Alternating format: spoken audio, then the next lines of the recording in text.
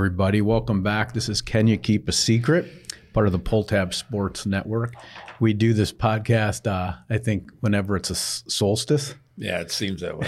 Once every at least 9 months. Yeah, so a full-term pregnancy is the gaps between podcasts. But we got a special one today. We got a great guest, longtime NHL vet, two-time national champion, All-American, Olympian, and probably, I think, and vinyl lover, maybe a Phish fan. And I think one of the things he's most proud of is starting the Shine a Light Foundation, which we're going to get into with him today, which is Mr. Paul Martin. Welcome to the podcast, Paul. Thanks for having me, guys. It's a pleasure to be here. Awesome to have you, Morning. man. Yeah. Morning. So you're getting a haircut today. Your hair looks good right now. Why a haircut, and what are you thinking? Yeah, I mean, John, I see your flow is looking pretty good. I don't know. I think I go out every 6 weeks. I think that's what it is. And it's just that time of the... It's a habit. Yeah. And if it gets a little bit too long, I mean, I got a tiny head, so I need somewhat bigger, or like a little more hair or a beard or something. So what size is your head? I don't even know. It's the smallest fitted hat size, whatever that is. I didn't know that. So you're I trying shouldn't have said that on there. You're like the opposite of David Backus. Yeah, kind of. Just I need a little flow to keep it going. But at some point, it's like I guess as you get to a certain age, you have to be a little more respectable with it. I don't know. No, man. Okay, No, you should have seen mine 2 days ago. Yeah, I got my hair cut first time in a year. Really? I looked homeless. I loved it. Have you ever gone long enough to be able to do a ponytail? I don't think I ever have, no, or like braided or anything like that, no. Oh, that would be awesome. Yeah, like double, like Katniss Everdeen. Yeah. Motzko would love that on the bench. For sure. I remember like in New Jersey, Lou, he always had you can have long hair or like, beard, which is kind of the antithesis of the hockey hair and the playoff beards and everything like that. But yeah, he ran that like the Yankees, right? You had to get shaved, you had to cut your hair. Yeah, that's wild. So tell us, you're helping with the Gopher program now. How did that come about, and what has that meant to you? Yeah, it's been a great experience for me. Pretty fortunate. I think they've done that for 5 or 6 years, and Ryan Patolny and Stu Bickel were doing it prior to me, and kind of the timing as far as retiring and not knowing what to do with my life when you've played hockey for most of it, and didn't finish school. I left after my junior year and talked to Bob, and he's like, yeah, we'd love you to come and help out and earn your degree, and we just would like you to be consistent with the days you show up, a couple days a week, 1 day a week, and it's ended up being every day I show up, because I get a lot of purpose and meaning from it, and hopefully the guys love it. And it's, I think that's the stuff I miss the most about hockey is just being around the guys and part of a team. It's not necessarily the hockey part of it. And did you finish your degree yet, or are you in process? I did. I finished it last spring, Bachelor of Science in Multidisciplinary Studies. So in order for me to come back and coach at the same capacity I did last year, had to continue with school. So now I'm in a graduate program in School of Social Work, Youth Developmental Leadership, which has been a little more than I thought it was going to be. But I mean, I'm learning a lot. That's the biggest thing. And I can still coach and spend time at the rink. So it's been a great experience. What do you do with that then? What would you ultimately like to use that with? It's a great question. I'm not entirely sure. I think it's just something that I will be able to use, whether it's consulting or maybe teaching something on that level. It aligns with Shine a Light. A lot of it is youth programming and development and things of that nature, which can really, I guess, do a lot of things. And that was a promise to your mother to finish Beverly, school? Yeah, that was, when I left after my junior year, that was a extremely difficult experience, because I'm a Minnesota guy.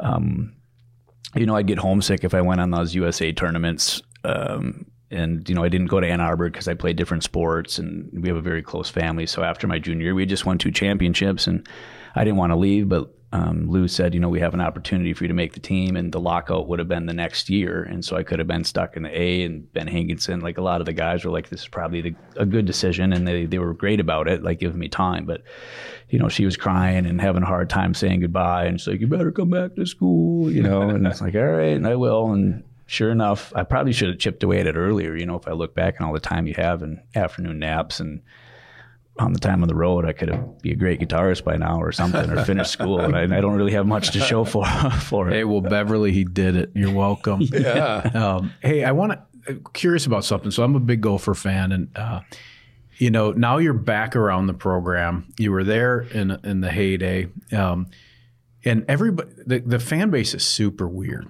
Like, there's a lot of people, I swear, they hate watch the Gophers. It's like I'll get texts from, these are buddies that are fans of the program, and they'll text me they only text me if they lose or if there's not enough fans in the building. And I sent a note to one of my buddies. I go, dude, you've hated the Gophers for 20 years. Like, you think you're a fan, but you're not. Like it's different. It's Big Ten. It's different. Just, get on board or get the hell out of here. Is it different? Like, when you're around the program, how different is it compared to back in the day? Yeah, I mean, I think there's a lot of things that play into it. When you have some success, or you're used to this moment in time where Mariucci's sold out and you're winning, and you're in the WCHA, and you have the rivalries like St. Cloud and Duluth and North Dakota, and you're playing them every other weekend. And that's like that moment in time, that vision that you have. And then, like you said, when you switch to the Big Ten and you're playing different teams and there's not those rivalries, and I mean, now with social media, ticket price, I think there's a lot of things that go into it, which could, as like the regular fan in that moment, you're not getting the same experience. And like you said, it's hard. Like, the things are changing in general. So it's kind of like you got to get on board and go with it. And I feel bad for the kids more than anything, because this last weekend in Michigan, when it was pretty full, and it was a great hockey game, and they're like, after the game, they're so excited. Like, that's what it feels to play hockey, at the University of Minnesota. And to have that experience, whether it's Wisconsin or certain teams that come in, you do get that occasionally, but they come there for a reason, and it's hard to get back to that spot. Well, I think people forget, 94 to 2000, there wasn't a pro hockey team here. So when everybody's sitting in Mariucci watching Crowley and Kraft, and it's sold out, it's like that was the only ticket in town for like 8 years.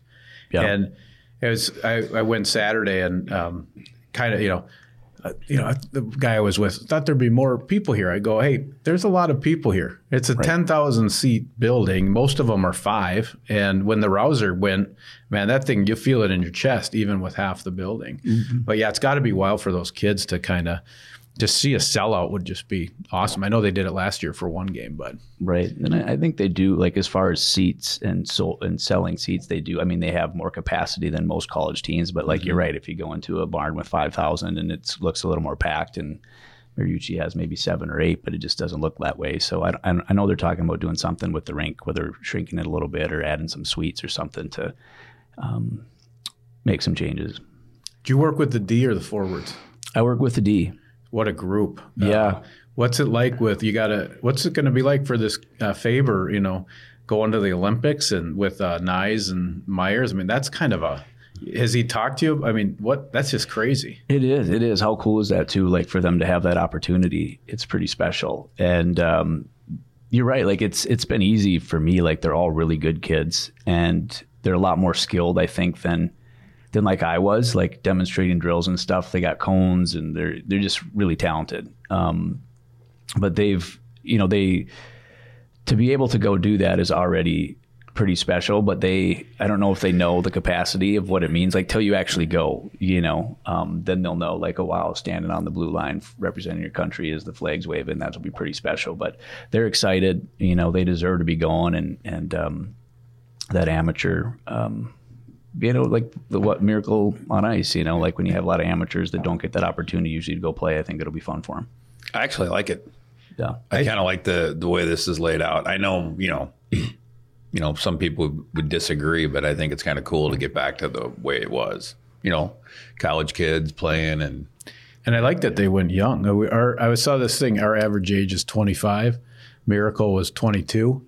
And a lot of these teams, like Canada's going older. They got all Eric Stahl and all these guys, and we really made a choice to go young.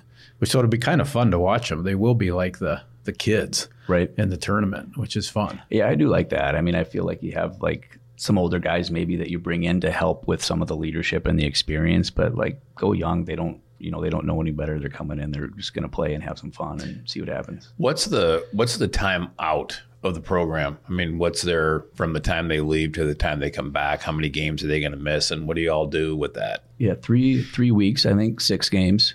And, we've had some injuries and guys out already this year, a lot of adversity. Obviously, Jack LaFontaine left, and now we have Justin Close stepped up, and you were there, John, on Friday, and he played great, right? So, I mean, it just gives other guys an opportunity to step up and play, and some young guys that have been hurt are going to come into the lineup. So it's not going to be easy, but you got to find a way, So let's get into, I want to go back.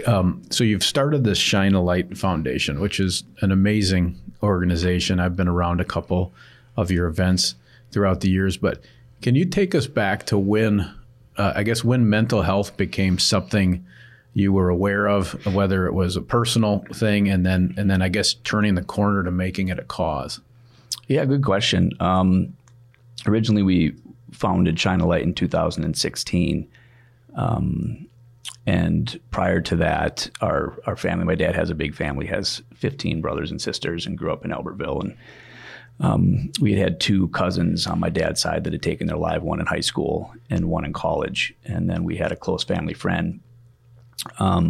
With my parents, there was 4 couples, and he used to run the bank in Elk River, and there was the recession in 2008 for a little bit, and ended up taking his life. And so you kind of see that and a couple high school students as well that not no relation, but you kind of started to see some of that happen, and it was very foreign and not sure what to do. Why is it happening? And you see the impact it has on the community and the relationships with family and friends, and so I think it was something that was always in the back of my head, trying to decide what kind of foundation I'd like to start. And then you have role models like Sean Podine or Danny Heine was in Elk River, and Matt Cullen and Mark Parrish, guys that have had their foundations, whether it was for the troops or cancer. And so it was like trying to figure out, what would be a good cause that I'm passionate about. And then spending a lot of time in my travels, in the NHL, you get to meet people, and I did spend time with troops and, the PTSD and some of their stories with mental health and suicide. And so that kind of started to be, the cause. And then for me,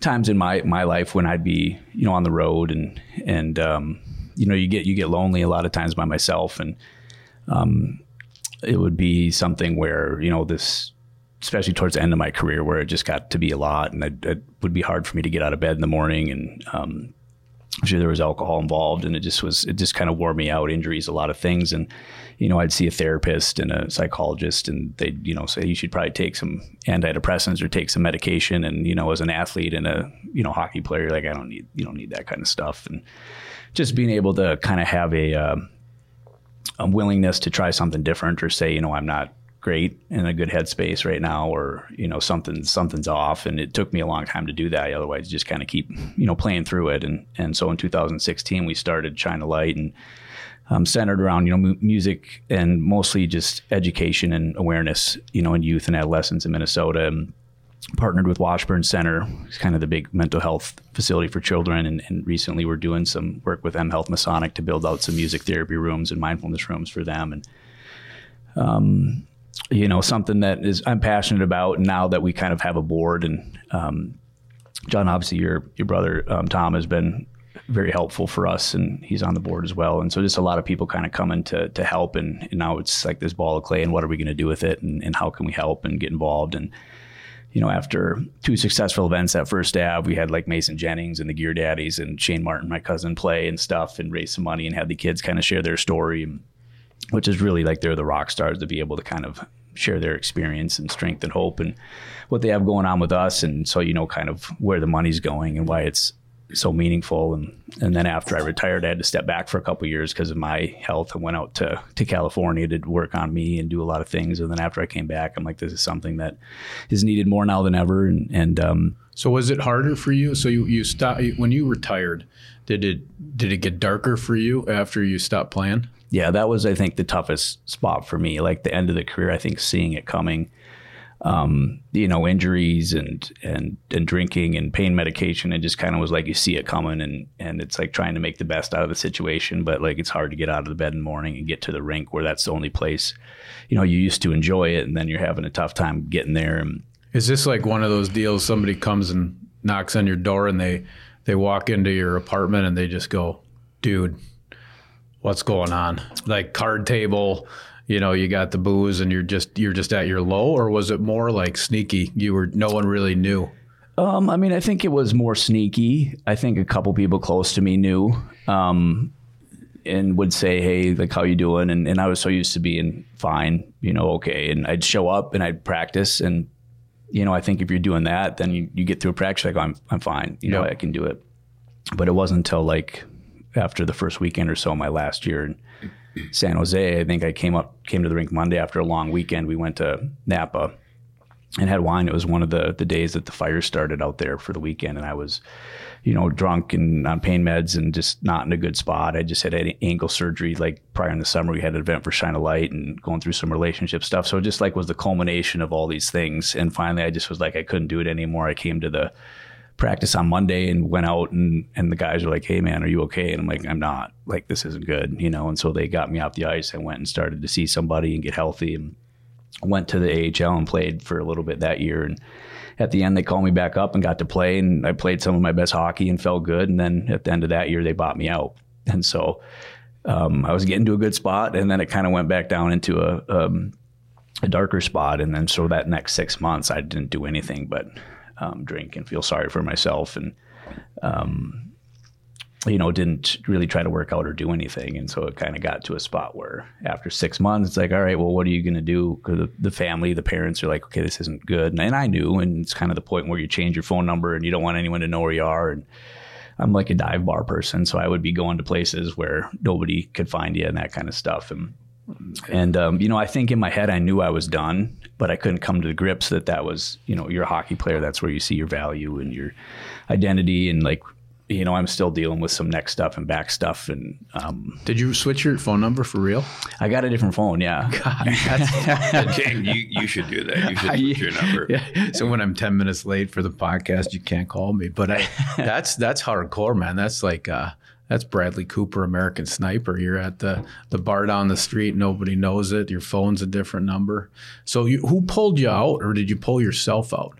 I think it was both. I think for, most fit, there has to be a little bit of a willingness to ask for help and take direction on some level, like from somebody. And it took me a while, but for the most part, I knew my parents, they loved me unconditionally and have been really supportive. And girlfriend at the time and close friends, like just trying to help, but they can't do anything. They can force you somewhere to go somewhere, but you have to do the work. And I'd went to a place a couple times, and finally I just said, you're right, I got to do something different. And my sponsor and a friend that I know, like the hockey docs or through the league, they do a great job. And finally you'd have that conversation where something clicks, and they were like, all right, let's just try something different. And we did. And I'm like, I'm just going to do it and see what happens. And was there ever a part of when you were going through the recovery and talking to the different resources, did anything come from like a foundation of why that happened? You know what I mean? Is it, was it the fact that your career was ending? Was it pain medication, or was there something in your wiring that was looked at? Yeah, that's a good question. I mean, you do a lot of deep diving. I think you go through like your history, and like I don't have a lot of trauma besides a lot of, head trauma, like concussions and broken bones and surgeries and, something like along those lines where your neuro, the science would say, like, if you do something for an extended period of time or you're stuck in these places, like it creates these patterns, inside your brain, and where you believe them or you get stuck in these spots, and I didn't have enough time away from it where I didn't think that this wasn't normal. And part of it's the lifestyle. I mean, when you come into the league, you're with guys that you're drinking and going out and playing hard and working hard. And, but I think deep down, better. So a lot of it was that, like trying to figure out, like, was it just because of the lifestyle? Like I don't remember having any kind of traumatic experience as a kid.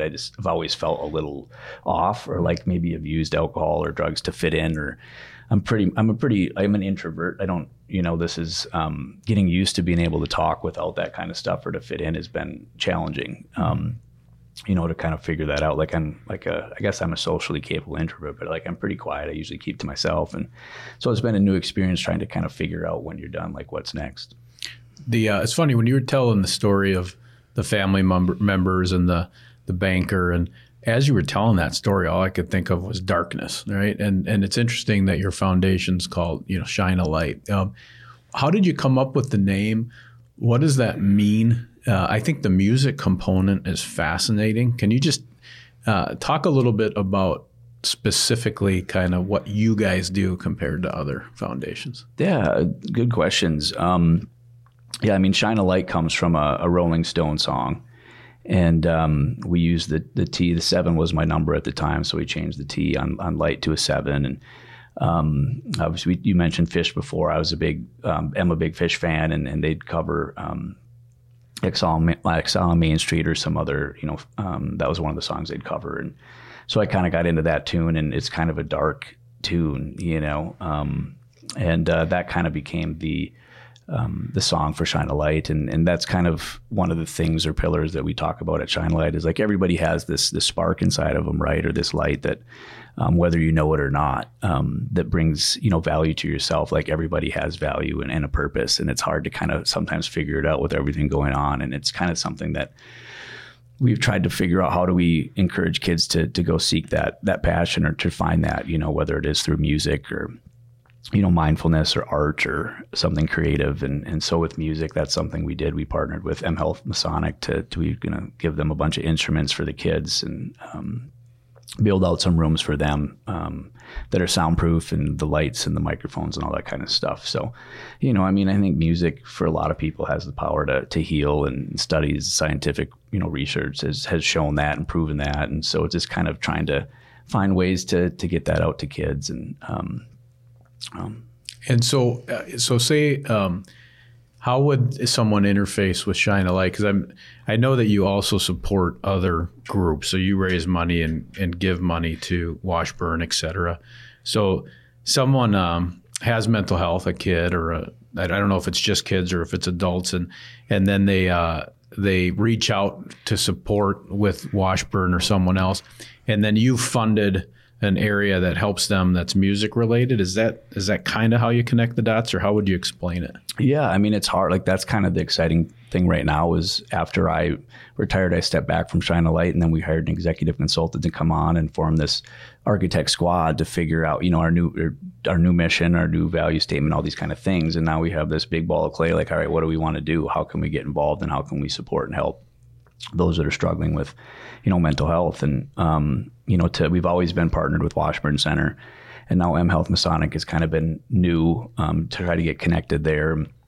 So we're still kind of looking like what that's going to look like. And, we have a good resource on our website as far as, if you are struggling, obviously numbers to call and where you can go. And so now it's like, we don't know, like, what is our programming going to be? Is it going to be something where we find a brick and mortar place in 3 to 5 years and have classes or facilities that we can house kids that, can maybe have like a little amphitheater where you can teach guitar lessons, or learn how to play, or you have guest speakers or room for yoga or meditation, stuff like that, cooking classes. And I think that would be really cool at some point. And just now with how many people kind of can you serve? And we've thought about maybe developing some programming to talk in schools about some things that we find important at Shine a Light, and if that's something we could do. And so it's just kind of been brainstorming and what we're capable of. But like you said, John, I think a lot of it is right now, what are we capable of, with the board? And events is kind of a big thing. We're good at throwing parties and events and bringing people together, surrounded by music and sharing stories.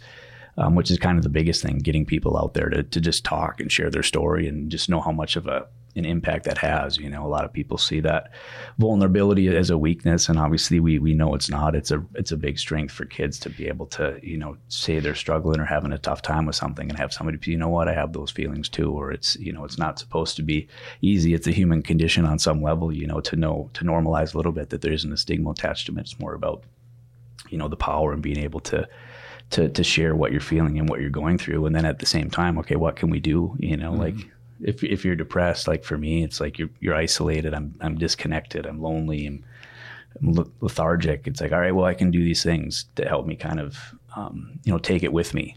What do you do? I mean, so, you know, there's been some issues in our family, mental health, and everybody has that. But I was always kind of, there's no 911, right? I guess it could be 911 in theory, but like, I just found I didn't know what to do. I didn't know who to call. Maybe there's some, you know, hospital outfit that kind of specializes in it, and you would hear it from certain people. But what would you tell someone if they were really in a dark place? What are the first 2-3 moves that you would recommend? Yeah, I mean, I think the biggest thing is, if you are struggling, is there are people that love and support you and want to listen. It's just kind of getting that courage to be like, you know what, something's off, something's wrong. And there's obviously the numbers to call in case of an emergency, you know, 911. And then they also have the mental health hotline or the suicide hotline. But I think the next biggest thing is just finding locally, like where you're connected or where they have places. And that's another of the tough things right now. The challenging things is just the support as far as the mental health care practitioners and the thin numbers of them, you know, at schools. And there's, you know, my sister's at Harding High School, and it's like one in for how many kids that they're able to have. It's like trying to find some more people to have that support. You know, now they do have apps where they have, you know, for a quick fix that you can log in and call and have a therapist right at your fingertips, and which is always good to have somebody, you know, listening to you and being able to share your story. But then I don't know how you stay in contact with that person if it's new every time. You know, I think that's the biggest thing, is it's to find somebody that's listening that you can relate to. And sometimes that takes a while. You know, over time too, it's being able to share the story with somebody that, you know, maybe you're close to. Like speak up is the first rule, is talk, get it out there. And was music always a big part of your life? Yeah, always. I mean, I grew up with like Cat Stevens in the crib, and, you know, I always say I was conceived at a Led Zeppelin concert because it sounds cool. Yeah, does sound cool. Yeah. What song? Yeah, I don't know. I'll have to ask.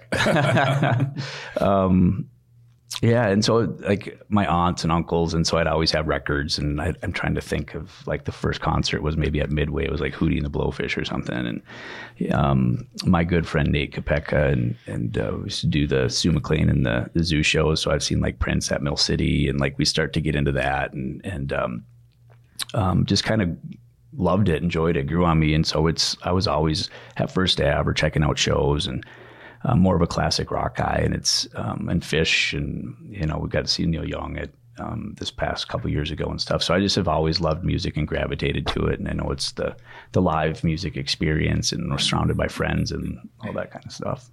Are you a lyrics guy?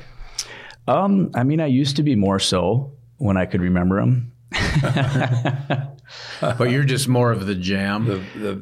The social part of it too, like being in a big crowd, or, you know what I mean? Yeah, I like and just to be there. Yeah, the experience part. Like, but I would always listen to music a lot. Like that was kind of my escape, you know, on the road and going to games and being at home. There's always music playing, and so it's always been, you know, in my ear, a big part of my life. Vinyl? Yep, have a pretty good vinyl collection. Is that your primary, or are you Spotify? What's your car situation? Let's get into the music a little bit. Yeah. I mean, I go kind of all over the place. Like I do Spotify. I've been trying to do the podcast a little bit, but it's mostly music. I got vinyl at home where I'll throw on records, you know, a couple times a day. How much vinyl? I'm not entirely sure. I probably have maybe 500, 600 right now, and then some up at the cabin. So what have you listened to this week? What discs are you throwing on? This week, I'm all over the place. This week I had Wilco. I've had a Neil Young, My Morning Jacket's new album I was listening to. How is that? It's pretty good. It's a little different. That's more, I think, like earthy and a little jammy. And but it was good. I like he's got a great voice, that Jim James. So yeah, he's great. Do you do country?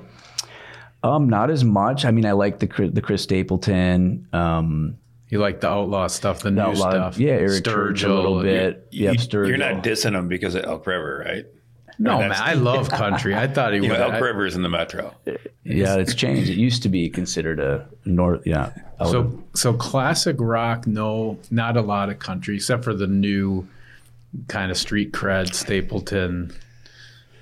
Casey Musgraves, maybe the legit new country. Yeah, I don't mind that. I mean, I have, Waylon Jennings and Willie Nelson and some of the old school stuff. I like that, Merle Haggard. And, but there's and then it is kind of the new stuff, I guess, now that I've been listening to if I am listening to it. What's your top 5 live, like your Mount Rushmore of live that you've seen live performance? Live performance. Oh, man. That's good. Bruce Springsteen's in there. Yep. And surprisingly, Paul Simon was incredible. Where'd you see him? I saw him. He was here. I don't know if it was at Target Center or if it was at the X. And he was incredible. They had the drums and the... Oh, yeah, the diamonds on the soles. Yeah. That Cole kind of, when he was doing the African stuff. Mm-hmm. Where did you see Bruce? Which show? Bruce, I saw him. He was out at, I don't know if it was, I'm trying to think, the Meadowlands maybe. It was when I was in New Jersey for 3.5 hours or 4 hours almost. I saw him. I saw him at the Meadowlands too. I did too. That dude kicks. I might have been. No, I wasn't. It was his last time there. He kicks. When I saw it, he had a 3-day show, and I saw him there. He is so he plays that song "Prove It All Night." It's like a UFC fight. You're done after 2 hours. You're like, this was great. Mm-hmm. And then he just goes for 2 more hours and he just kicks the shit out of you. Yeah, it's incredible. He is, I don't know what that guy's doing, but he's a performer. So Bruce, Paul Simon. Yep. I mean, Prince must be in there, yeah. Prince, that was incredible. I mean, I was too young, I think, to really appreciate how good of a musician he was and what I was witnessing. But just to be there. Where'd you see him? Mill City? Mill City, roaming around. And then it's incredible. Got to go backstage and walk around and really get close to him. Yeah. Did you touch him? No, I didn't want to be that guy. Never touch Prince. Yeah. Well, he's 4'1" or was. And I don't even know if we even saw him. I'm sure he probably was gone, but there was, other people back there. But this was kind of cool experience. Yeah. First Avenue, best rock club in America. Yeah, I love it. It's great. It's Never great. been there. Can you believe that? That's terrible. I've never walked through those doors. Oh, that's awful. I got to do it. So great. I got to go with you. You got to take me to a show. Yeah, we got to pick the right show though, because there's you got to see the right band at First Avenue. Mm-hmm. They got to be coming up. Yeah. They're on the rocket. They're just getting big, and it's so good. Right. Okay, Prince. This is serious. Paul Simon, Prince, Bruce. Give me 2 more. 2 more. I mean, that's tough. To be honest, Rush was awesome. Mm-hmm. To get a little Canadian flavor in there. They were cool. I own no Rush. If I was going to leave here and go to the record store upstairs, what album am I buying? Oh, man, that's a good question. I don't know. I'm not enough of a Rush guy. I've heard great things. Yeah, they're incredible musicians.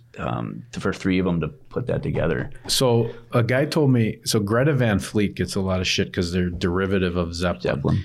But a hardcore Zeppelin guy I know said actually Rush has a couple albums that are they could be Zeppelin albums. Yeah, they have an incredible sound that they create with just those 3 people. Neil Peart drum set is out of this world. It's nuts. And Geddy Lee on the bass. So it's fun to listen to. And they get out there a little bit too. They'll jam out. Are you a jam band guy? You're like hacky sack, and do you do that little dance? I've never done that. I mean, I've probably done it a couple times. I mean, because Fish, Devil Sticks. Yeah, I'm not that much into it, and patchouli and all that kind of stuff. I don't get into that as much. But I've definitely Dead and Co. I've seen quite a bit just with John Mayer at. How is he with that? He's incredible. I was really impressed, and everyone gets so territorial with that kind of stuff. But he's great. I thought it was fun to watch. But then, Fish obviously is a jam band, and I've seen them a ton of times. And, Widespread Panic every once in a while, and Freeze McGee, just enjoy it. How diverse are you? Would you listen to Adele? Yeah, I don't mind listening to Adele or Stevie Nicks or Carole King or just some older cool stuff. Did you see Neil Young's asking for all of his music to be taken off Spotify? Is he? Because they have Joe Rogan on Spotify. And he's not, yeah. I was like, wow. Yeah, he wants it all removed from Spotify because he thinks Joe Rogan's putting misinformation about the vaccine, It's like, wow, that's a So then he's not a Packer fan either? I don't think he's a Packer fan either. Probably not. Hey, this might be a little weird, but I'm so on the mental health front.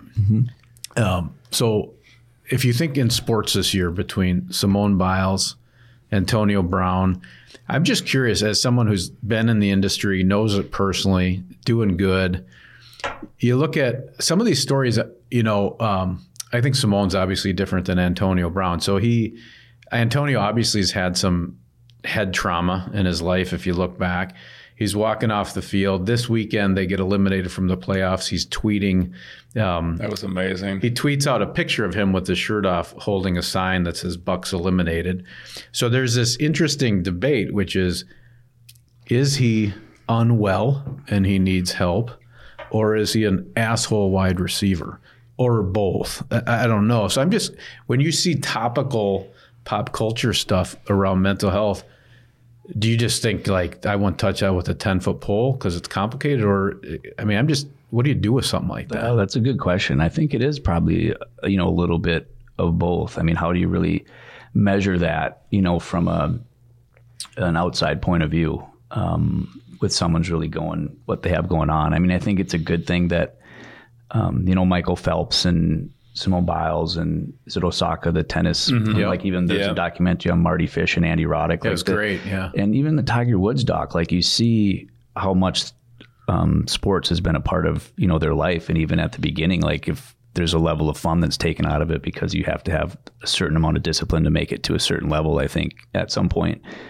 And the social aspect of, are you having healthy relationships with friends? Is it all tennis? Is it all golf all the time? And you kind of see what happens after an amount of time where it's it becomes a lot, and in this environment, for Simone Biles she needs to be in a certain headspace to perform on an Olympic level, and to know that she's out of it. And that could be extremely dangerous, to her, and for her to be able to say I'm not in a good space is pretty impressive, and then to have people to not understand, this is something that they've been doing their whole lives and dedicate it to, and to tell them to suck it up or it's not that big a deal. So it's good that you have these prominent people saying these kind of things. And then with Antonio Brown, I don't know, that would be tough because on the some level too, you have a general manager and you have a coach and you have whatever program that you have to run things a certain way, and you need people to be on the same page. And it's why you have success because you don't have those kind of distractions, And when you were coming up, you mentioned the Tiger Woods, that was an amazing documentary as well. Were you, skating outside, come home for dinner? What was or were you kind of getting pushed into hockey? What was your background when you kind of fell in love with hockey as a kid? Yeah, I was fortunate. We had a pond right behind our house, the Gustafsons, and we shared it. And so, Grandpa gets you a pair of skates and you have the floodlights and you're out there all the time. And that's kind of where you learn, hone your skills and how much you love the game of hockey. And they had the pit in Elk River where we'd skate as well. So, I was pretty fortunate too that my parents let us play anything. And that was back when you'd play kick the can outside and all the neighbor kids would come along. And so it was growing up in that environment. I loved it. And so, but I'd play baseball and football and basketball. I think in 7th grade, I quit hockey and just played basketball. And so all my friends were basketball players and ended up going back to hockey. But I think a lot of it was just being in an environment where you could play other sports and see what you liked and enjoyed and feel safe doing it. And how many sports did you letter in? Track and baseball in the spring, and then football and hockey. That's good. What were you in? Were you the quarterback? I was a wide receiver. Awesome. Yep, and we threw a lot, so it was fun. That's great. And then did you want to be a gopher, or how did that go about ending up on that college program? Yeah, I did. We'd go to Howdo and Jared's grandma and grandpa's and watch Gopher games because we didn't have it at our house. And so whether it's football or basketball or hockey, and I had all the Gopher stuff and Goldie. And so when they called, it was yes, I had to play it off. It wasn't, it was yes. Did Woog recruit you or Lucia? I think Woog started, but then Don came in and it would have been his second year where it was my freshman year. Awesome. And did you know with those teams, I'm curious now that you're coaching and you're around the same program, did you know during the year that it was special, or you had this kind of, you were playing for each other, or everybody loved each other, or is it like you just got hot at the right time? How do you know? Yeah, that's a good question. I think a little bit of both. I think the thing that separated that kind of just is the upperclassmen. So, when Jordan Leopold and Johnny Pohl came in, they said they didn't have the best relationship with the seniors. They didn't feel included or part of the team and loved and respected. And so I think they kind of changed the dynamic of that culture when we came in as freshmen, and Jordan Leopold and Johnny Pohl, Pat O'Leary, Eric Wendell, those guys, they kind of let us know how important we were to the team and that we were valuable. Did we still, carry bags and go through the meal line last and get an yeah, like it's kind of part of the deal. Yeah, part of the deal. And that's not, it's just normal. But when it came time to play the game or to compete in practice or to include everybody and go out to eat or have you over for dinner, that's what they did.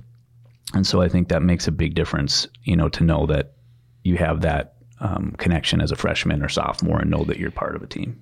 So just maybe kind of to branch these two topics together, but like from when you played at the U to now, do you see additional resources for the kids for mental health? And I mean, are programs putting that into their kind of resource bucket if a kid is struggling, or is it still kind of, because again, we've all been part of athletics for a long time, and you said something just a couple of seconds ago that, there still is a mentality of suck it up, get it figured out.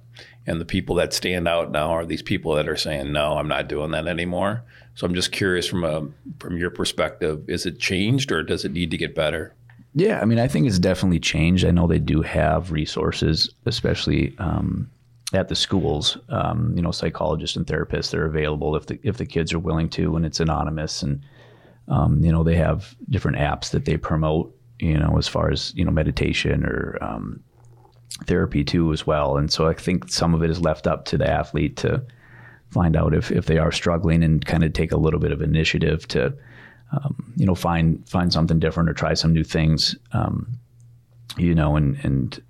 so I think that's definitely changed a little bit, but there's definitely still the, as a coach or, if you have someone say they're having a tough time or they're struggling, like I think there's a little bit of a fear still, like to be able to say that and not think your position would be in jeopardy, or like, they're going to find someone that's tough and shows up every day and, doesn't complain, or I think that's always got to have some space in the back of their heads, but I think a lot of it too is we talked about like the normal part of it too. Like a lot of, I think of the guys have similar experiences or thoughts competing at a certain level, of expectations and pressure, whether it's family or, professional ranks and dealing with these emotions. So it's like, how do you do that? Like get them, the resources to kind of see like, this is some things that you could do to improve on, or some breath work or the little things that could make a difference, and get off your phone for a little bit during the day, or quit scrolling and stuff like that. So there's definitely resources available. Mm-hmm. So it's kind of the kids if they decide to take the initiative. Yeah, because in the USHL, we before I left, we were putting some resources in through the NHL Adversity, some things like that the kids could have an app that they could work through some different things. And from the feedback it was really well received, that these kids were, because there's so many. The interesting thing is like you playing for the U and playing, in the National Hockey League and stuff is, I think people look at it from the outside going, that's got to be awesome. Like your whole life must just be awesome. And the truth of the matter is there's so much pressure tied to that, from keeping your spot to not getting sent down to whatever. And I just think that from athletics, the athletic standpoint, I think it's really cool that there's more focus on mental health. Right. And it's a good thing. Like, it's like you have these people who you invest scholarships in and money in, and even at the professional level, you pay them so much. Like, why wouldn't you bring in people, whether it's a mental health coach, and I know they've done it in Toronto and they're starting to do it now. They have hockey talks, all these different things, like why wouldn't you invest these tools and assets into having them improve their experience, trying new things to figure out what works, or having those kind of talks. I think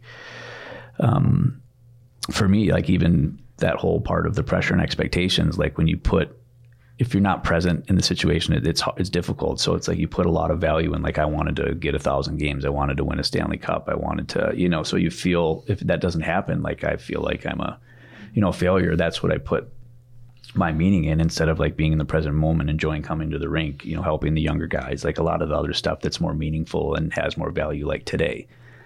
When you have guys call you and say, thanks for helping me out or doing that kind of stuff, then it would have been nice to win a cup or to get to this and stuff. So it's, I think, more of the perspective, and having guys have those conversations with people is very important. When you think back on your hockey career, and if you had a couple snow globe moments of sort of, I know it wasn't the cup or 1,000 games or whatever, but is it national championship, Olympics, NHL moments? What are kind of what's your human highlight reel? What's on there? Yeah, I mean, those are some of them. I think, like, my mind automatically, when I think about hockey and like my journey, goes back to like the pond in Minnesota, in Elk River, just where it all started. Then obviously the experience at the U, the back-to-back, the first one in the backyard at the X, with those guys who I, group chat with them today, like my friends for life. And,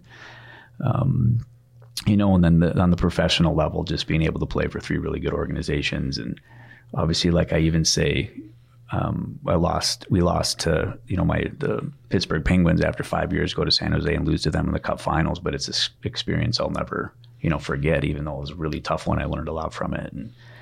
And then the Olympics, which was a bittersweet experience for me. I got to play in the World Cup and then go to Torino as a member of Taxi Squad, didn't get to play, and then broke my forearm going to before Vancouver, where they won the silver medal, and missed out on that. And finally getting to stand on the blue line in Sochi as a member of the Olympic team and play. Dan Bylsma let me do that. And then, 3 games in, break my hand and not get to play Team Canada. So it's like, it's this up and down, like one of those things where it's like, I'm grateful for such a great career and all the people. Like, I start to notice now, like after the fact, how much people invested, in you coaches and family members, parents and stuff to be able to do that. And now on the coaching aspect, it's been the most rewarding thing, I think, for me, since not being able to play, to work with guys and hopefully teach them a thing or two and be part of a team. And it's pretty special. Well, I got to ask a question, because I always ask this when we're talking to NHL guys. Favorite city? Favorite city? Oh, that's tough. There's so many. I mean, I love the Canadians. Like Montreal was incredible. I loved it. Like New York, you can't argue with, the New York City. Have you got classic rock into the locker room this year? With the what's the situation musically with the current Gopher program? Are you have any influence? You got any weak guys that you can get to? Yeah, I mean, I've been trying to get Tragically Hip in there a little bit. That'd be probably one of my other favorite bands or top shows. And it's different. It's changed a lot. I used to do the music in New Jersey and then tried a little bit in Pitt. And then slowly the kids take over, with more of the rap or the techno and that kind of stuff, or whatever you call it. The button pushers, I call them. And it's changed a lot. But now to the point where the remixes have like a Petty tune in it, or they'll have, a Bruce Springsteen tune in it, or Rolling Stones, and like a remix kind of thing. I'm like, all right, I'll give you that, Who's on the aux cord for the Gophers? I'm not sure. I think it's Blake McLaughlin maybe, or Sammy Walker. And so it's there's a point where it gets a little, it's like rock into, it's kind of country into rock, and then into like the rap and the hardcore stuff. So it's like a progression. Is Matthew Nye's neck bigger than your head? Probably, yes. He's a physical specimen. He's a beast. I was watching him on Saturday. I just said, oh my God, it's like, is he a true freshman? Is he an 18-year-old kid? Yeah. Where's he from? Apparently, I don't even know. His dad must be about 6'10", or I don't know. He's from Arizona. Yep, from Arizona. But he's just a man-child. He's going to the Olympics as well.